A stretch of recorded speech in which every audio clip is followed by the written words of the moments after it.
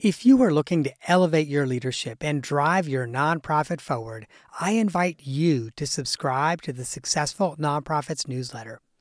Every week, I curate exclusive share-worthy content that sparks inspiration, innovation, and conversation. From the latest trends to timeless advice, the weekly email newsletter is your all-access pass to a treasure trove of resources. But receiving the newsletter is not just about staying informed. It's also about getting our best content first. Subscribers get first access to our newest downloadable templates designed to propel your leadership and amplify your impact. And that's not all, my friend. We are constantly working on new ways to support you and your mission. So as a subscriber, you'll get updates on our latest projects, opportunities to participate in surveys, and to say in the topics that we tackle next. You will essentially get me as a consultant, coach, and confidant in your inbox, ready to help you navigate the challenges of nonprofit leadership. So if you're an executive director, board chair, or a nonprofit leader who believes in making a difference, join me as a newsletter subscriber. Visit successfulnonprofits.com/newsletter to sign up today. And now, friend, let me take you to the episode you've downloaded. Welcome to the Successful Nonprofits Bonus Break. I'm your host, Dolph Goldenberg, and in today's bonus break, we are going to be talking about how to fire a board member. So if you have ever wondered, hey, how do I actually get rid of that board member who just isn't meeting expectations, or even worse, is actively damaging your organization? My friend, you're not alone. You are not the only nonprofit leader who has wondered that. In fact, I get that question a lot, and I will be covering just that very topic in today's bonus break. The bonus break is a short episode you can listen to while taking a tea break and get the added bonus of making you and your nonprofit stronger. And in case this is your first bonus break, let me just remind you that I'm a consultant, a coach, and a confidant for leaders at small and large organizations across the country. I bring 3 decades of leadership and consulting experience, building, growing, leading, and yes, repairing nonprofit organizations. And in today's bonus break, I am going to share with you 3 routes or ways for terminating a board member. And I'm also going to be talking about that important who, not who are we going to be terminating, but who is actually going to be having that difficult conversation with the underperforming or disruptive board member. Before I get there, though, let me just share a really quick story with you that comes from very early in my first tenure as an executive director. I had a very difficult board member, and this board member was difficult from my very first day. In fact, he came in, he sat down with me, and I'm not making this up. He slid a sheet of paper across the table, and he says to me, "These are the people who you need to fire this week."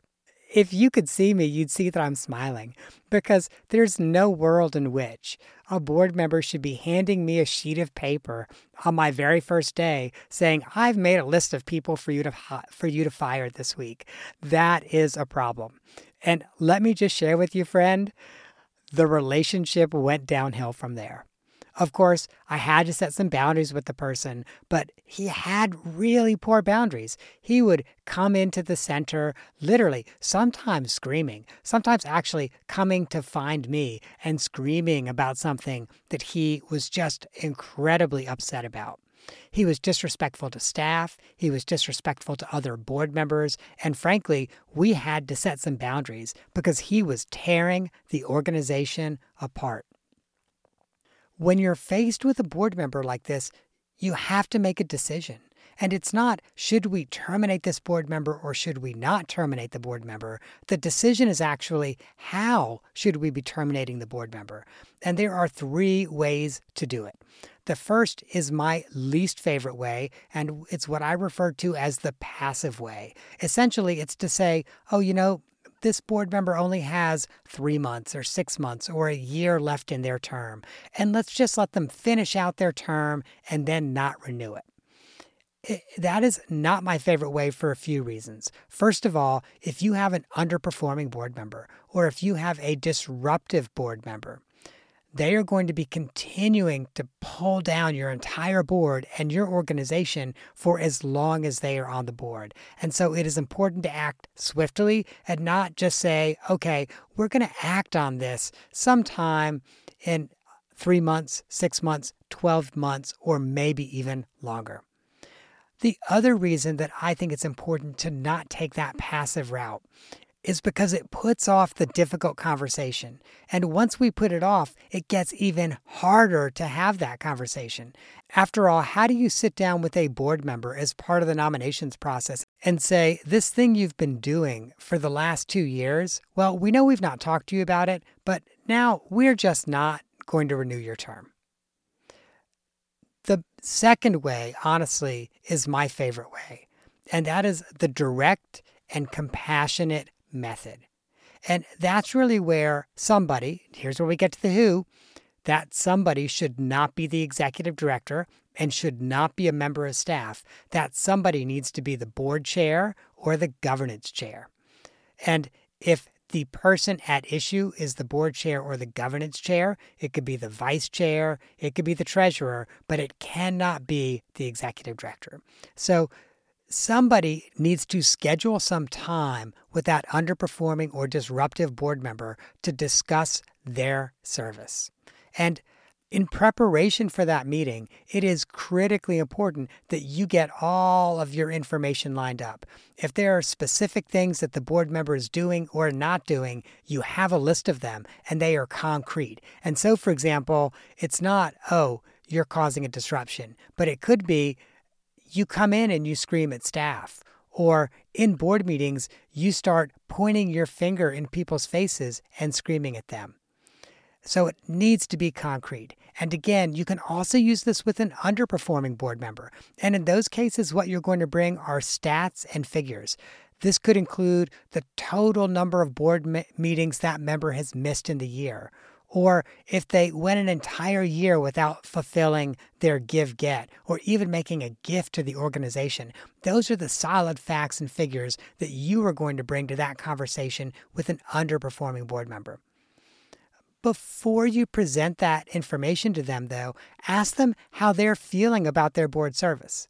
This could be a pretty self-aware person who knows that they're engaging with the board in a way that's disruptive, or could know that they're not meeting the expectations of board service. So first, give them the opportunity to share how they're feeling about board service, the ways in which they think they're excelling, and the areas where they are feeling some challenge. This is the point at which, though, that you also want to have that data ready. And so, for example, if I've been an underperforming board member and you're having the conversation with me about how I feel about my service, and I say, oh, I feel good about it. Well, you might want to explore a little bit more. You might want to say, well, Dolph, what about board attendance? Do you feel like you've been able to attend enough of the meetings? I might say, yeah, I mean, I know I missed one a few months ago, but overall, I think I've done a really good job. That's now your opportunity to say to me, well, you know, Dolph, I actually looked at your attendance right before this meeting, and I was surprised to see that you've missed 3 of the last 4 meetings. And that's going to open up a bigger conversation with me where I might be a little surprised. And doing that is going to create some cognitive dissonance for the board member who is missing a lot of meetings. Cognitive dissonance is simply a phrase that means the way we perceive ourselves is not the way other people perceive us. And when we realize that those two are incongruent, we have to take a step back. And normally we ask ourselves, okay, is it me or is it the rest of the world? Once you've done that, it's a good opening to ask the board member if anything's changed in their home life or their work life that they would like to share. This is also the time to ask the board member what support the organization can provide them to help them be the best board member possible. And finally, make sure you ask the board member if they are willing to either recommit or recuse themselves. And so they might recommit to meeting expectations or to changing their behavior and being a more cooperative and collaborative board member. Or conversely, they could recuse themselves. They could say, I'm so glad that you had this conversation with me, but really, my work is so busy right now, I just don't have the time to serve, and I do need to recuse myself. So give them that option, but also give them the agency of being able to make the decision for themselves. Now, as you're having this conversation, a few things that it's always a good idea to slip in. The first is acknowledge that this is a difficult conversation to have and thank them for their openness. Additionally, it's important to recognize that the board member does have the best interest of the organization in their heart. We're not accusing them of trying to sabotage the organization. We just need them to be the best board member they can be. And finally, make sure you empathize with that board member. Board service can be challenging, even in the best of times.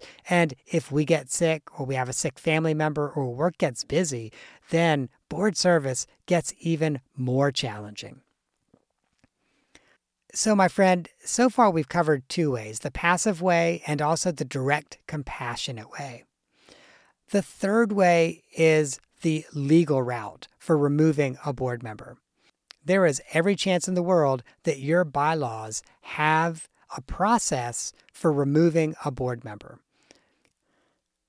If that is the route you need to take because the direct and compassionate way did not work, you want to make sure that you follow whatever is in your bylaws to the letter. And this is also a good time to call up your pro bono legal counsel, or if you don't have pro bono counsel, pay a corporate attorney to advise you. If you need to give that board member a certain amount of notice, you want to make sure you do that. If you need a certain percentage of a majority in order to remove that board member, you want to adhere to that requirement. So this is the time for you to dot every I and cross every T if you are going to go the legal route for removing a board member. And let me also just say, please, let's treat each other as fellow travelers on a blue-green orb hurtling through space. Before you go the legal route, make sure you have the direct and compassionate conversation first. Even if it doesn't work, we owe that level of respect to everybody. I started this episode by sharing with you the story of a super disruptive board member who I experienced during my very first executive director job. And I was incredibly fortunate to have a board that actually kind of discussed each of these. They decided not to go the passive route because this person had a year left in their term and life within the organization would have been miserable with him there. They did try the direct and compassionate route. And unfortunately, that conversation did not work. The board co-chairs had the conversation. He got upset. I don't remember whether he stormed out or not, but his behavior did not change. And ultimately, we had to go to our pro bono legal counsel and go the legal route to have that person removed as a board member. Interestingly enough, once the board removed him, we never heard from this person again. He never came in screaming again. He didn't write any letters to the editor. He just went away, and we were fortunate because he went away quietly.